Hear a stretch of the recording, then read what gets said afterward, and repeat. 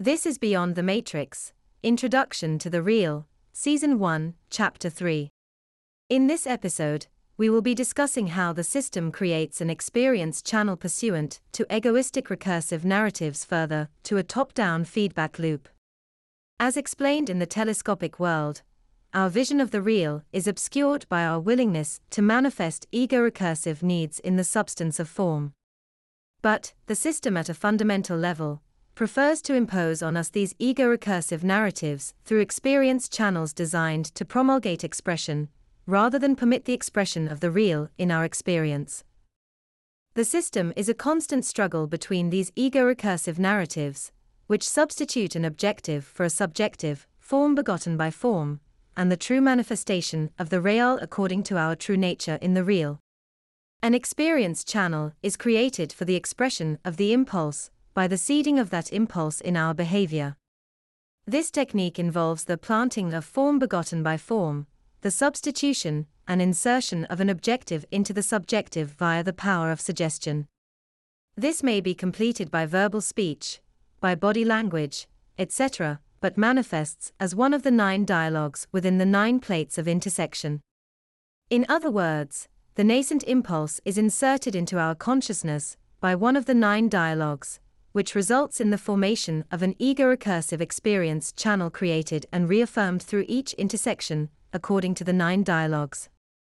Once the impulse is inserted, it generates false narratives, that is, egocentric narratives, which are affirmatory, both through our mind and the mind of our conversational partner. In the rejection of those narratives, that impulse, through sublimation or by the creation of an out, once clears a hurdle created by the experience channel. In other words, each time the experience channel creates an intersection pursuant to affirmational expression, and that expression is deferred or sublimated, it results in clearing the hurdle created by the false narratives. Now, it is also true that the goal of imposing an ego-recursive narrative on an individual through seeding and the affirmational narratives of the 9 dialogues is the re-establishment of the top-down nature of the telescopic effect. The localization of the individual in each moment. The restoration of context. In this state, one's thoughts are reined in, that is, they cannot concentrate to achieve a potency necessary to escape the state of integration or reverse the telescopic effect. In other words, this state assures the concentration of power within the global as opposed to the local, restricting the local actor to a contextual meaning and preventing incursions of higher-order meaning into their life.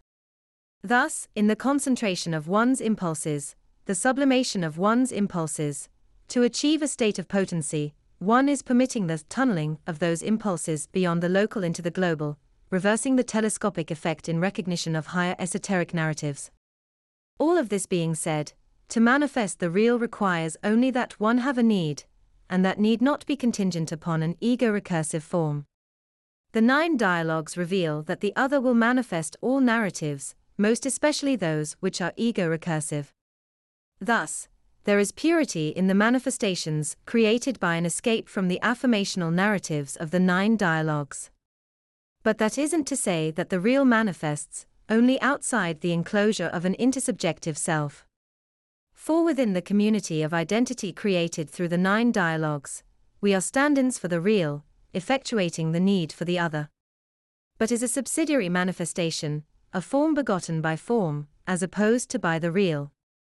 It detracts from our true nature, as beyond form, which manifests only in the real. In effect, it is the substitution of the substance of a reflection, or a shadow for something which has actuality. That's the end of the podcast for today. If you enjoyed it, please like, comment, and subscribe.